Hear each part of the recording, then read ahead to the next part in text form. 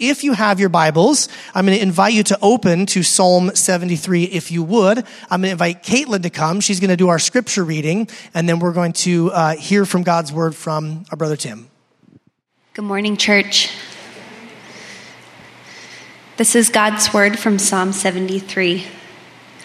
When I became embittered and my innermost being was wounded, I was stupid and didn't understand. I was an unthinking animal toward you, yet I am always with you. You hold my right hand, you guide me with your counsel, and afterward you will take me up in glory. Who do I have in heaven but you? And I desire nothing on earth but you. My flesh and my heart may fail, but God is the strength of my heart, my portion forever. Those far from you will certainly perish. You destroy all who are unfaithful to you. But as for me, God's presence is my good, and I have made the Lord God my refuge, so I can tell about all you do. Let's pray together just one more time briefly. Father, again, we just thank you for the opportunity to gather here. We thank you for your word. We thank you for the words of this psalm, and just ask now that you would speak to us through that word, through your Spirit, that we might experience your presence here today and be changed to be more like Jesus. And it's in his name we pray. Amen. Well, it's good to be here with you. Like Aaron said when he introduced me, my name's Tim. I'm an old friend of Aaron's from Mars Hill Church days. And I've been serving here at Sound City as the interim worship director since the spring. I've got a chance to meet a lot of you, although some of you are still newer faces. And just a brief nutshell about my story. For the last more than half my life, I've served in church leadership in one way or another. Lots of different kind of pastoral roles over time. Aaron and I met when we were both a part of a large church in the area that you probably heard of if you weren't a part of, called Mars Hill Church. I was the first worship pastor there, and then I ended up eventually going back to my hometown of Portland, Oregon, and planting a Mars Hill church there, and that became a different church after Mars Hill ended and bounced around a little bit. But about a year or so ago, I transitioned off staff at a church for the first time since I started working for churches when I was 23. And I'm like, so that's at least 5 years ago, right? No, it's actually, I'm 47 now, so it's been over half my life ago. And I needed a break more than I realized. In 23 years of being on church staff, a lot of it was a really fast pace. There was a lot of conflict, a lot of drama, which is always the case, but at the particular churches that I was a part of, it was a little bit more than average. And I needed a break more than I realized. And so as I transitioned off staff, I kind of floundered around a little bit, felt like a true wilderness experience, and eventually I ended up kind of reconnecting with some of my worship leader roots. That's how I started off. I started off as a worship pastor, and I started consulting with churches, and that's what I've been doing, serving the church more broadly, working with a lot of different churches, helping where I can, particularly in their worship gatherings. I don't know if that's where God has me long term, or whether this is a season or what, but if we're honest, we rarely know too much more than the next few steps in life, right? We might think we do, but God seems to take great joy in telling us and leading us otherwise. And so it's been a joy to be a part of a number of churches, Sound City among them, which I kind of have history with in a lot of ways, and it's just great to be here. I missed coming up last month. I've been coming up once a month. I missed last month because I had the dirty old COVID.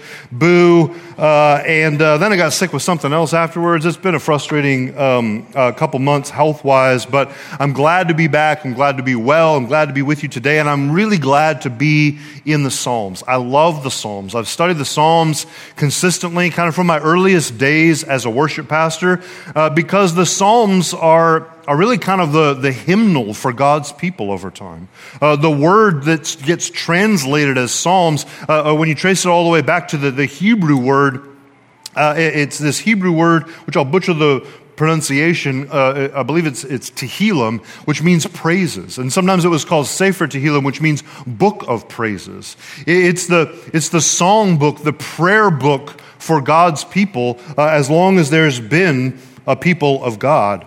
It's a collection of songs and poems of praise. And what I love about it is because it runs the full range of human experience, from the lowest lows of darkness and depression to the highest highs of joy and celebration, and everywhere in between. The psalmists, a lot of them were written by this guy, by King David, but I can't remember the number off the top of my head, but it's less than half actually were written by David. A number of them don't have a name, and then some of the others are attributed to various other authors, but whoever the author is, the goal always is praising God regardless of the situation. And that's not like Christian-y, always put a smile on it and say that things are great no matter what. They're full of hard things like, my God, how long will you forget me forever? How long will I have only tears for my food? They ask serious questions. They deal with serious emotions in the full range of human experience. That's why I love the Psalms. They're about all of life to the glory of God. And every time you look at a psalm, I think that you should, and this is kind of true regardless of where you're looking at the scripture, you always look at what is being said in this particular passage. In this case, what is the psalmist saying? And then I think we have to zoom out and kind of reflect on how does that connect to Jesus and the good news of his life, death, and resurrection? And then we can ask the question of how should we respond? And that's kind of the process that we're going to go through today, looking at Psalm 73. This is one of my very favorites. And Psalm 73, it tells a story. It's like a journal entry or a testimony that someone would stand up and give of a story in their life. It's a case study. If Psalms is the book of praises about what all of life looks like, lived to the glory of God, this is like a case study of what that looks like in one guy's particular situation. And this guy in this situation in 73 is named Asaph. We don't know a ton about him. I'm going to call him Ace for short. We know from a couple, he's only mentioned a few places in the Old Testament, and one of the things we know is he played the cymbals. So maybe not a full drummer, kind of a cymbalist, a percussionist of sorts. It says that he led choirs and musicians. He was a Levite, which you've been learning about in Leviticus. So I don't think it's a stretch to say he was kind of an Old Testament worship leader of sorts. You know, something similar to what a worship leader does today in the life of the church. And Psalm 73 tells a story about when Ace had a profound crisis of faith. And the way he tells it is kind of like a screenplay. Like a film or any good narrative. There's an introduction. He introduces us to this crisis. There is escalating conflict. Then there's a climactic turning point that leads to conviction and eventually a conclusion and a resolution. And so we're going to kind of follow it that way. Kind of follow this narrative story. And here's how it begins. It begins in verse 1, and if you kind of fast forward, if you have a paper Bible or an app, you can see, and a lot of the Psalms do this, they kind of begin and end in the same place. It's a classic Eastern in general and particularly Hebrew way of telling the story. Kind of like Christopher Nolan in films like Memento or The Prestige or Inception. It begins at the end, and then they kind of tell you the whole story as it unfolds of how they got there. And he begins and ends in verse 1 and 28 with the goodness of God. He begins, truly God is good to Israel. He ends in verse 28, it is good to be near God. But we soon in verse 2 get to what's really going to go on, what he really wants to talk to us about, and that's his crisis. And he just comes out with it right away. He says, but as for me, God is good, but as for me, my feet almost stumbled. My steps nearly slipped. And metaphorically, what he's saying here is God's good, but I almost denied that. I came right up to the edge of throwing in the towel on my faith altogether. Why?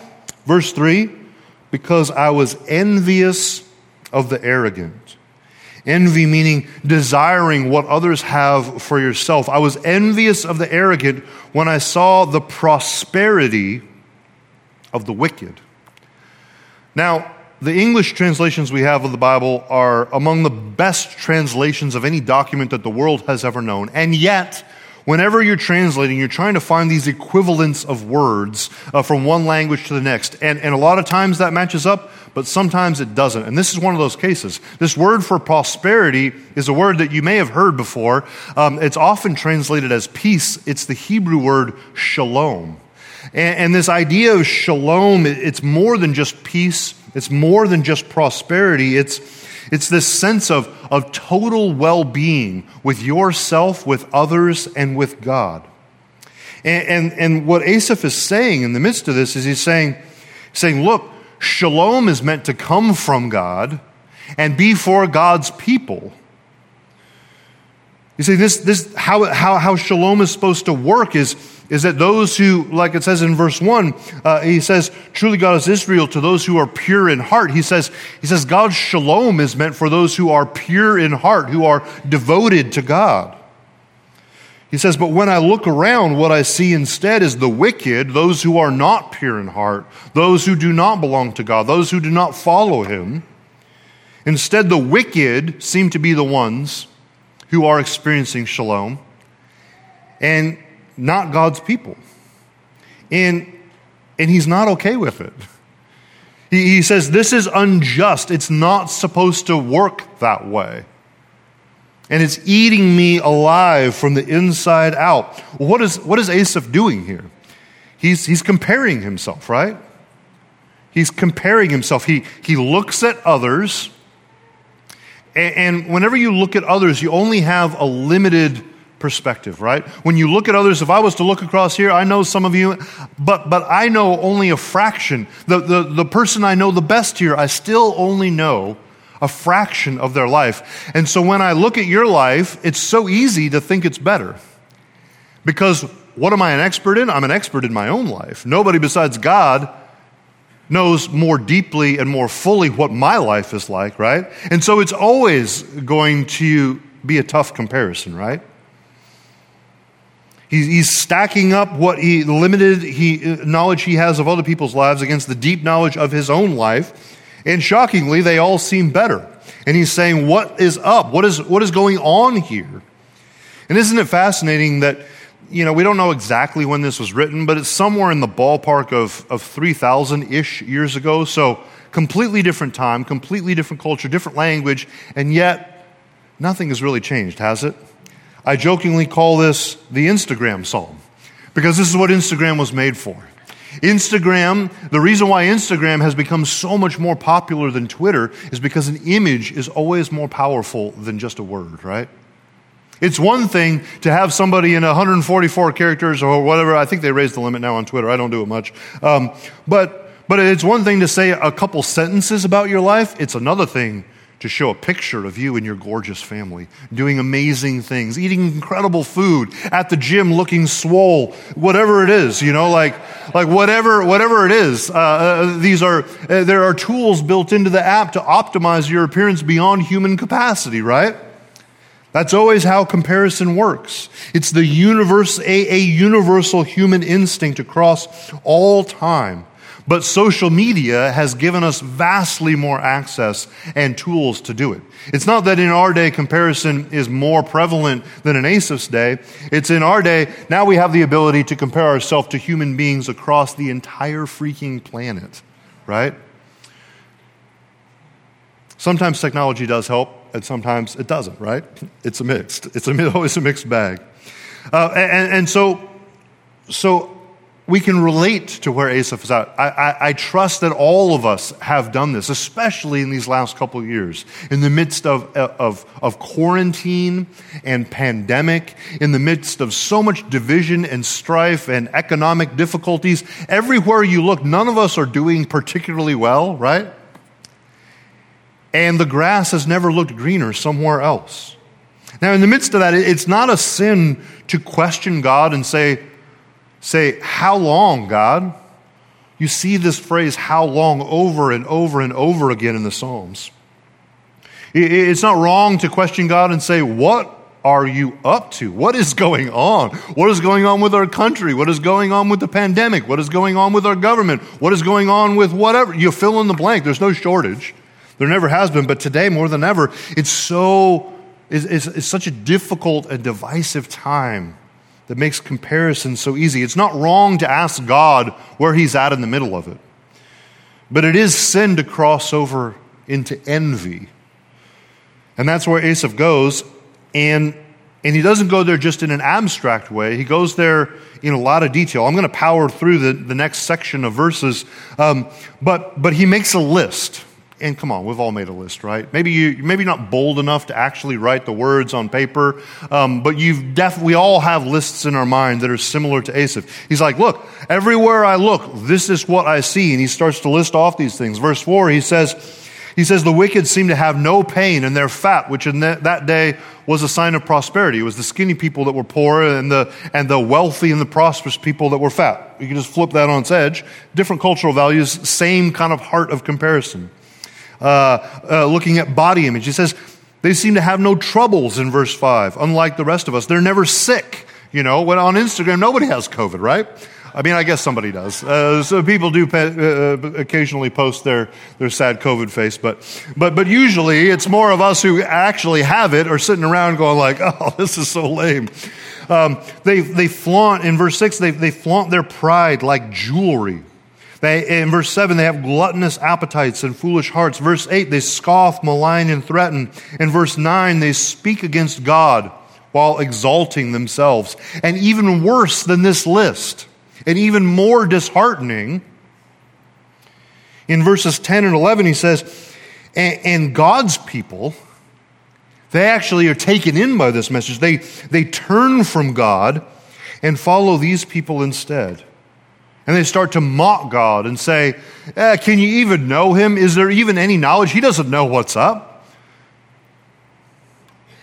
In closing summary, verse 12 is his kind of footnotes for everything he sees. Behold, these are the wicked. Again, Instagram, right? Always at ease, they increase in riches, right? Always at ease, and somehow money just seems to multiply while they're just chilling, while they're posting the selfies, right? It's a serious list that Asaph makes. And I trust it sounds familiar if we're honest, right? What's on your list? Where do we tend to compare? Where do we tend to feel injustice in our lives? Where do we tend to see the wicked prospering? Is it politics? Is it economics? Is it finances, power, position, health, body image, racial issues? Is it in church leadership, where unhealthy and abusive leaders seem to just prosper all around, while those who seem more faithful seem to struggle in their churches? Maybe you don't all see that, but that's definitely one of mine if you can't tell. And where does it lead? Comparison always leads where it leads Asaph. In verse 13, all in vain I have kept my heart clean and washed my hands in innocence. This is how he feels. He says, if this is what you get for actually following and trusting God, if this is what you get, what good is it?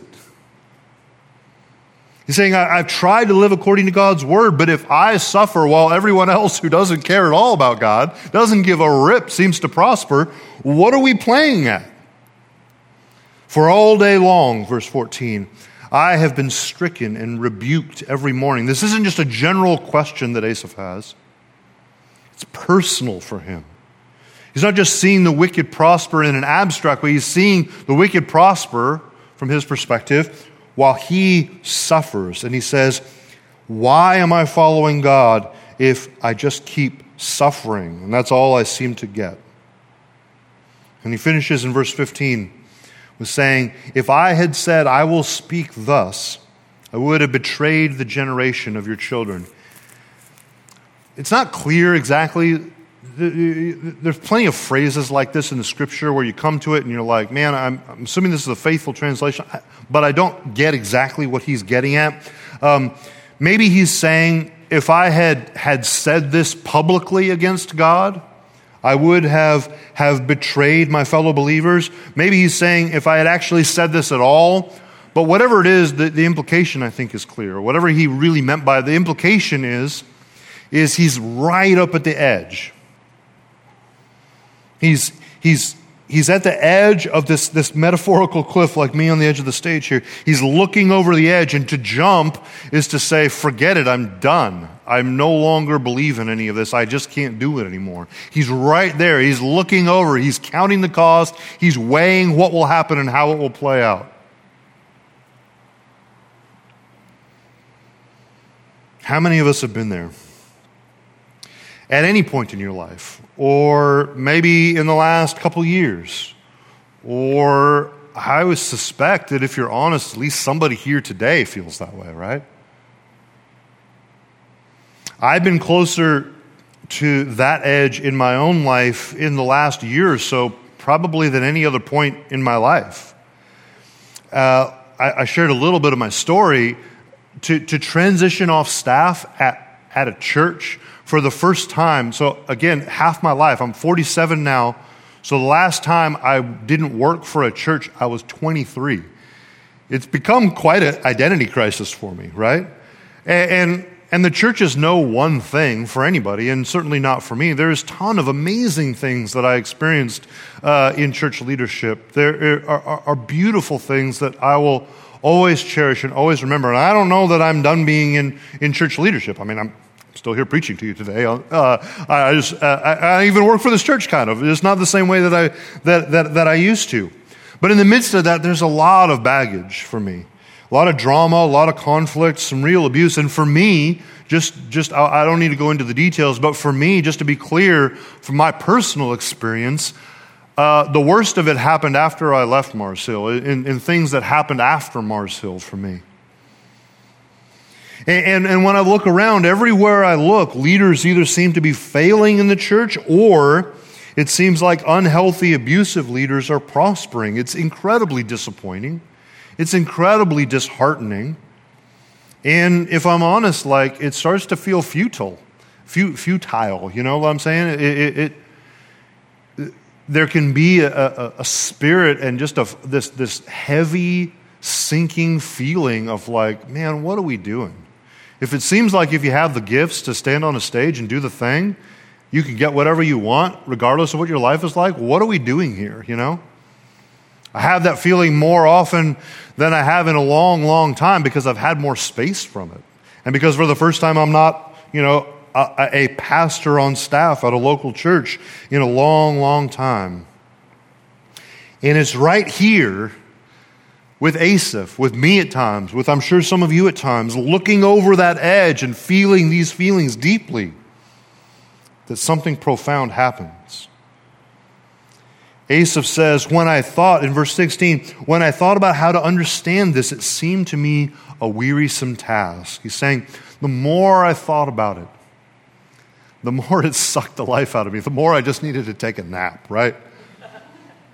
The more I lost the will and the energy to continue until, and this is a huge until, in verse 17, until I went into the sanctuary of God.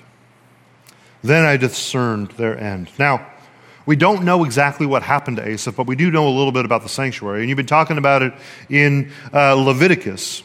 What he means by the sanctuary is almost surely the temple, the Jerusalem temple. And this is where God's people gathered like this, but in Old Testament times, it was more than just a gathering place. It was where the physical presence of God took up residence. And it was a place of gathering. It was a place of God's glory. It was a place of worship. And we don't know exactly what happens to Asaph here. Maybe it was something supernatural. Maybe God showed up and gave him a very specific word that he doesn't record, although I think he would say it in the psalm if he's going into all these other details. But it doesn't have to be like some crazy physical manifestation of God for it to have the same effect. What happens to him is he encounters the presence of God in a powerful way, and he receives fresh wisdom and insight. He was moved by the glory of God. He was affected. He was changed. And this leads to conviction, leads to confession, ultimately leads to a complete change in his perspective. Let's hit the high points of it. First, he's convicted. God lets him know through his presence the future of the wicked, despite how it may seem. In verse 18, 19, 20, he says, God will set the wicked in slippery places. They will eventually fall to ruin. They will be destroyed in a moment in verse 19. And verse 20 says, when judgment comes, they will pass away like phantoms, like ghosts, like waking from a dream. They just evaporate. God says this, yes, there is injustice in this world, in this life. But there will be justice, and it will come in His time, in His way, on His terms. And Asaph is deeply convicted in response, and he makes this confession. We're going to do this in a minute as well.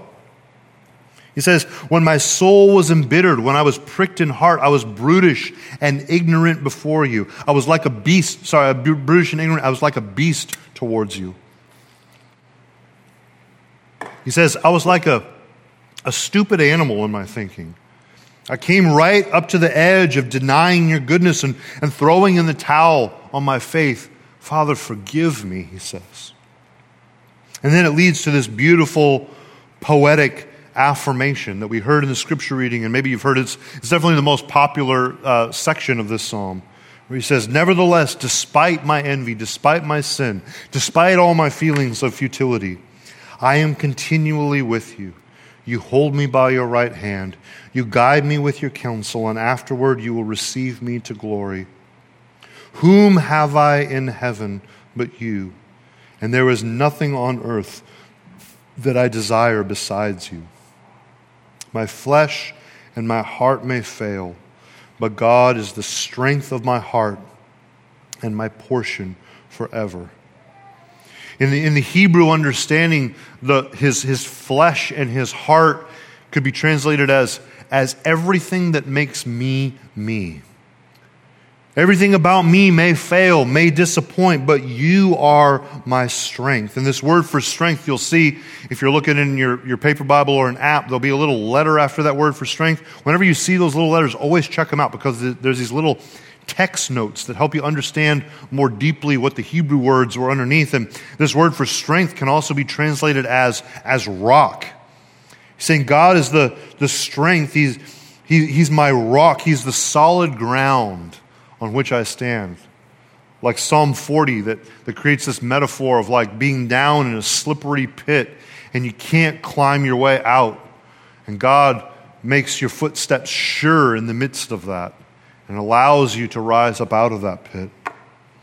God is his strength. He says, I almost slipped and fell, but he became my rock. He's my portion. He's all I need. And he ends where it began. Those who are far from you shall perish. You put an end to everyone who is unfaithful to you. But for me, it is good to be near God. I have made the Lord God my refuge, that I may tell of your works. It's a powerful story. Some parts of Scripture are a little harder to kind of figure out what they're really saying. Many parts of Leviticus are, if we're honest, right? Some parts of the Scripture, it's all worth studying, but some parts take a little bit more work to kind of understand, like what is the culture. With Leviticus, you have to do a lot of work to understand what's the background, what's going on in the temple, and what do these sacrifices stand for and mean, and how do they apply. It's work worth doing. But some parts of Scripture like this, it's like, man, maybe the language is a little clunky for our day, but it's just absolutely relevant, right?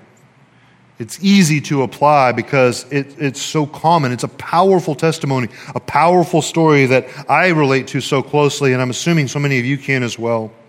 And I want to now, with the few minutes we have left, to just reflect on both how Jesus connects to this, and what that means for us and how we should respond. And there's a number of lessons that we could talk about. I could talk, and I have talked in this, I've used this psalm to teach about a lot of different things over the years. But I want to focus on three things, two briefly and one in a little bit more depth. And the first is just this. It's a key lesson. Beware of the comparison trap. And I want us to think about Jesus in the midst of this. I believe that when we come to the Psalms, Martin Luther wrote more about Psalms than anything else in all of his works. And then there was a guy who was a good Lutheran in Germany in World War II times named Dietrich Bonhoeffer.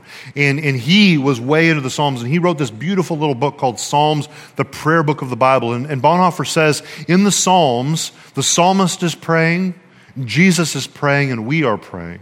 Martin Luther's perspective was, except by clear statement otherwise, all of Scripture can be identified with Jesus. And I believe that's true with the Psalms. So whenever we come to a Psalm and we look at Asaph's story, our assumption should be that whatever Asaph was experiencing as he had opportunity to look around and compare himself, Jesus experienced that even more profoundly.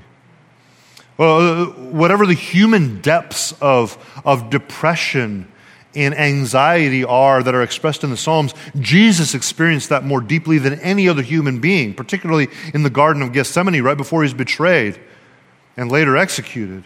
And likewise, the highest highs of joy and celebration, Jesus knows more of that. And so we always want to look and see how Jesus identifies with the Psalms and connects to and fulfills. And Jesus identifies with Psalm 73 in these circumstances more than anyone ever has, I believe, because he was the only person who was perfectly righteous. Asaph makes some bold statements about keeping his heart totally pure. It wasn't pure, but Jesus was.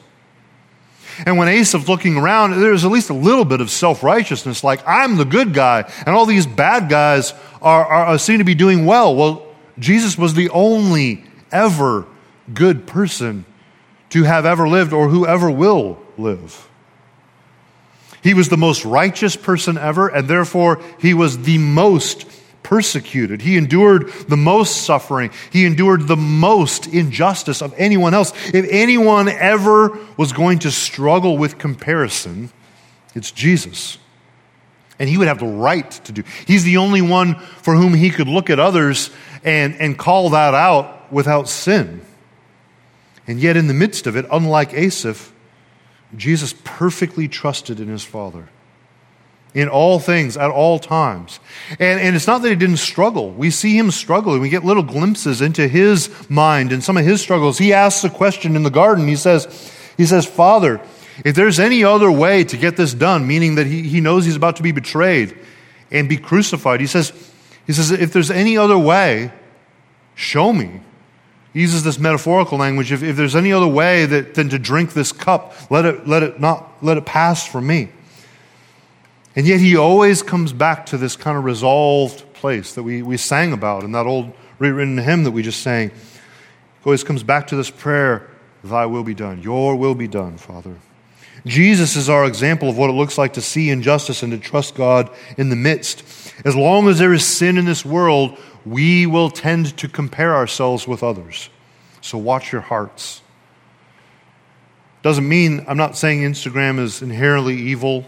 It's generally neutral. It's what you're going to make of it. But some of you who really struggle with this may not need to look at it as often as you do, or maybe need to delete it altogether. And maybe you need to just go on a fast for a while and then see if you can handle it after a couple months. I'm not preaching any one thing for that, but I just want to encourage you, watch your heart. If there are things that enhance this tendency in you to compare in an unhealthy way, maybe you should do something about that. Second brief lesson, justice ultimately belongs to God. The world is full of injustice. We should care deeply about injustices, but we should also never forget that ultimate final justice, where things are actually finally made right, will never happen until Jesus returns. Ultimate final justice only comes from God when Jesus returns. It only comes on his terms, and it only comes in his time. And again, remember Jesus in the midst of this. Remember Jesus who willingly submitted himself to the greatest injustice of all time. He could have overthrown Rome. He could have, this is my joke, because this is so much of the heart of Jewish leadership in that day, he could have made Israel great again. They weren't MAGA, they were MEGA in Jesus' day. And that's why they killed him. Their view of Messiah was a revolutionary political leader to overthrow Rome and make Israel great again. Restore Israel to power and glory like in the days of King David. I'm not getting political here. I'm telling you history. Just bear with me. He could have done that, but instead he submitted himself to Rome. He didn't overthrow Rome. He submitted himself to Rome all the way to one of the most horrifying and torturous deaths that has ever been invented at the hands of Rome or any other nation, crucifixion. And he did it to pay for our sin, leaving us with the promise that one day things will all be made right. And he said that in this world, we will be like him. That means there's going to be injustice that we're going to face. It doesn't mean that God has abandoned us when we face it. It means that justice, it's not that it will never come, but it's deferred. It's deferred. We're waiting for it. We're waiting until Jesus comes. It's not on us to enact that justice, and especially not to enact vengeance. In the words of Hebrews, consider him who endured from sinners such hostility against himself, so that you may not grow weary or faint-hearted. Jesus never promises. He never promises to right all the wrongs in this life. He promises to do it when he returns. And I just want to encourage you to trust him until then. And lastly, the point I want to just camp on with our few remaining minutes is to seek God's presence. When you are stuck, when you are at the edge, looking over the cliff of your faith, when that sense of futility feels like a 100-pound backpack weighing you down and all you see is an uphill hike,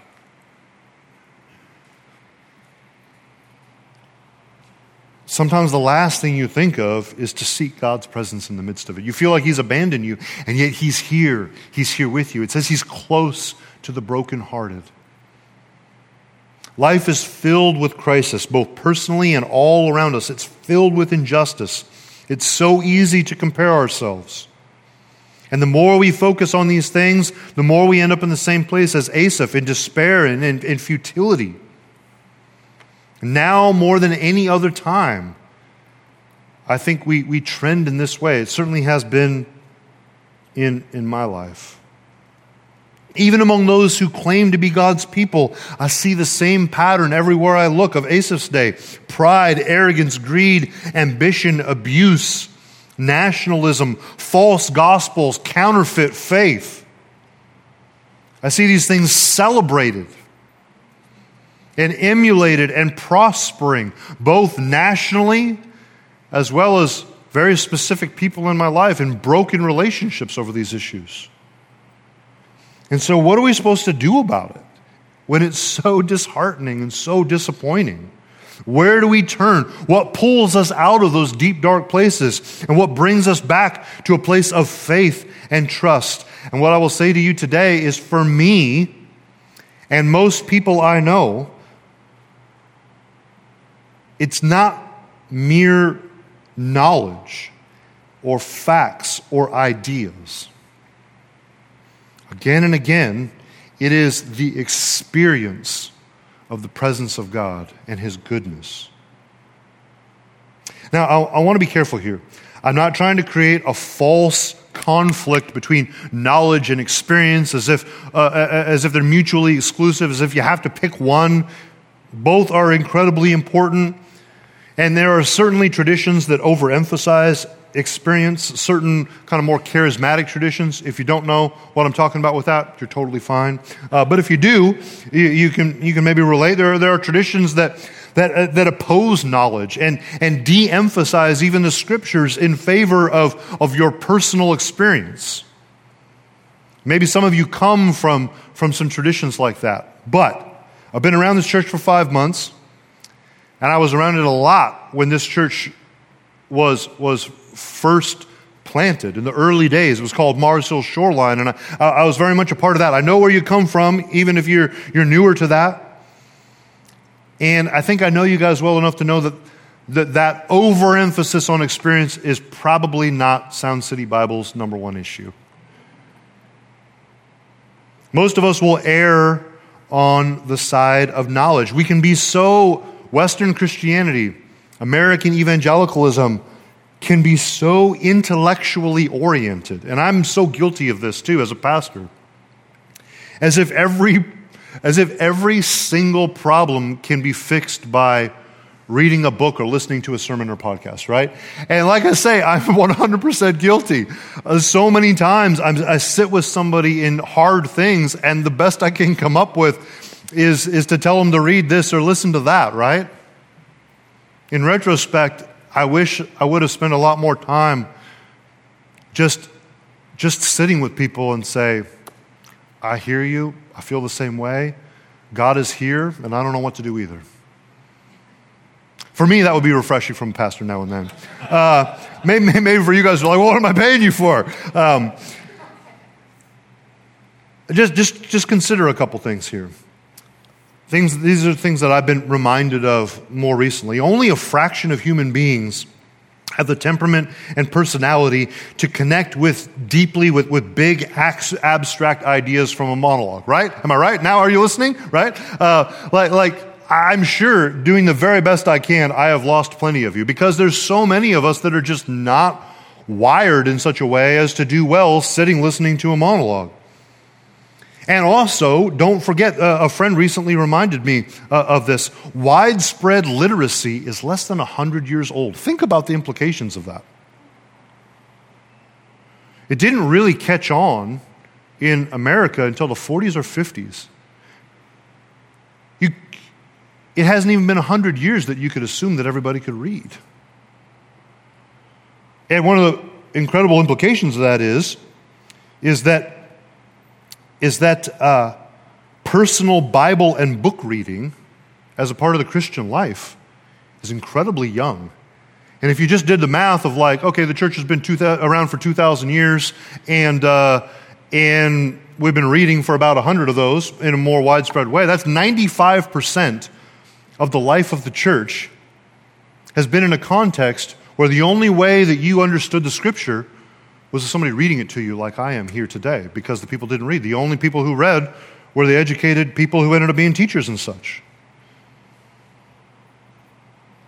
Asaph wasn't pulled back from the cliff by big ideas. He wasn't convinced that his feelings were wrong by rational propositional truths.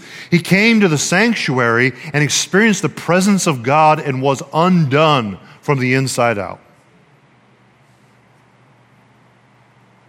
And we see this in Jesus' life. The Gospels mentioned 8 times, at least that I could find, how Jesus would get up early and withdraw to desolate places, wilderness, desert-type places, lonely places. And he did so to pray and be alone with God, his heavenly Father. So Jesus, God in the flesh, he needed every day to go have a deep and profound connection, communion, and experience of God's presence. Being God himself, he still needed that. How much more do we need that? And powerful things happened in these times. That's when Satan showed up at one of these times and tempted him. And he goes back and forth for these 40 days. He fasts for 40 days. He goes back and forth with Satan. And then angels come and God appears to him and strengthens him. It happens again when he's away praying, that what we call the transfiguration, when God appears to him again. It happens in Gethsemane, where angels show up and strengthen him for what's about to happen as he's betrayed and going to be killed shortly. Even Jesus needed this. Following Jesus is not just knowing true things about him, it's being moved by those true things. It's being affected. It's those true things being experienced in your life. That's why James says, oh, you believe in one God? Good. Even the demons believe. Demons believe plenty of true things about God. They probably believe more true things about God than we do in some ways. But it doesn't honor God. Because what honors God is believing true things and worshiping Him in response and being changed by Him, responding to Him, experiencing His presence. And Asaph sought God's presence. He had to go in a very specific place, the temple, in the sanctuary. But because of Jesus, now we can experience God's presence through the Holy Spirit who lives in the people of God. And so I want to challenge you today to seek God's presence. How do we do that? Through His Word, time in the Scripture, letting it soak into us, not just going for quantity, like, sweet, I read 10 pages. God's so smiley face with me, right? And He's so frowny face if I didn't, right? No, it doesn't matter if maybe time with God for you is one word of Scripture, one verse. It's spending time letting it soak deeply into you. It's in worship, praising Him. Songs stick with us, and songs for the life of the church have been a much more effective way at getting God's truth into the minds and hearts of God's people than big ideas from monologues like this, right? Songs, they stick with us. So through His Word, through worship, through prayer, through confession to God and to one another, and through community, time with God's people. In all of this, Jesus is not just our example. He's the one who actually makes it possible. He died for all of our envy, all of our comparison, all of our misplaced objections and pushback against Him. Through His perfect life of worship, we can approach Creator God, and we can know Him, and we can experience Him, and we can be moved by His glory. And this is why I do the work that I do now. I don't know exactly where God is leading me longer term. Maybe I'll end up being a local church pastor again. I'm not sure. I've had a lot of questions, and I needed some time to kind of sort some things out in my life. But one thing I am sure of is that I still continually encounter the living God through gatherings of worship with His people. And I want everybody to experience that. That's where faith became real to me in my early teens in the suburbs of Portland, Oregon. And after all these years since that, I multiple times this week preparing this message, multiple times this week preparing to sing these songs, I'm choked up in my office. That's what moves me. That's what keeps me. Well, that's when I'm standing on the edge. It isn't somebody's big ideas. Not that there's anything wrong with ideas. It's the presence of the real, true God saying, I'm here with you. And I'm not going to give you all the answers that you want right now, but just hang in there. Stay with me, That's what I want to encourage you and call you to today. That's why I call my ministry Moved by Glory. That's my shorthand definition of why we gather together and praise Him.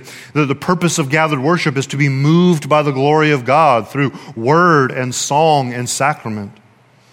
And so I want to encourage you now to be honest with Him about where you tend to compare yourself. Be honest about the injustice that eats at you most. And take your complaints and your frustrations to Jesus, to seek His presence, to trust Him in the midst, that He is working and He is with you regardless of how you feel. And let's pray. Father, I just thank You so much for the words of Asaph. I thank You for him committing this to paper thousands of years ago, so that we could even hear today, and it could be good news to even our modern day of social media and pandemic and all the wackiness of our world. Father, I just ask that You would convict us now of our comparisons, that You would help us to trust You for justice, and that as we come to You now, that You would give us, even here as we sing and respond to You, a fresh sense of Your presence. That You would change our hearts, that You would convict us where there is sin, that You would give hope where we feel hopelessness, that You would give faith where we feel futility, that You would change our hearts so that we can pray with Asaph, whom have I in heaven but you? And there is nothing on earth that I desire besides you. My flesh and my heart may fail, but God is the strength of my heart and my portion forever. Amen.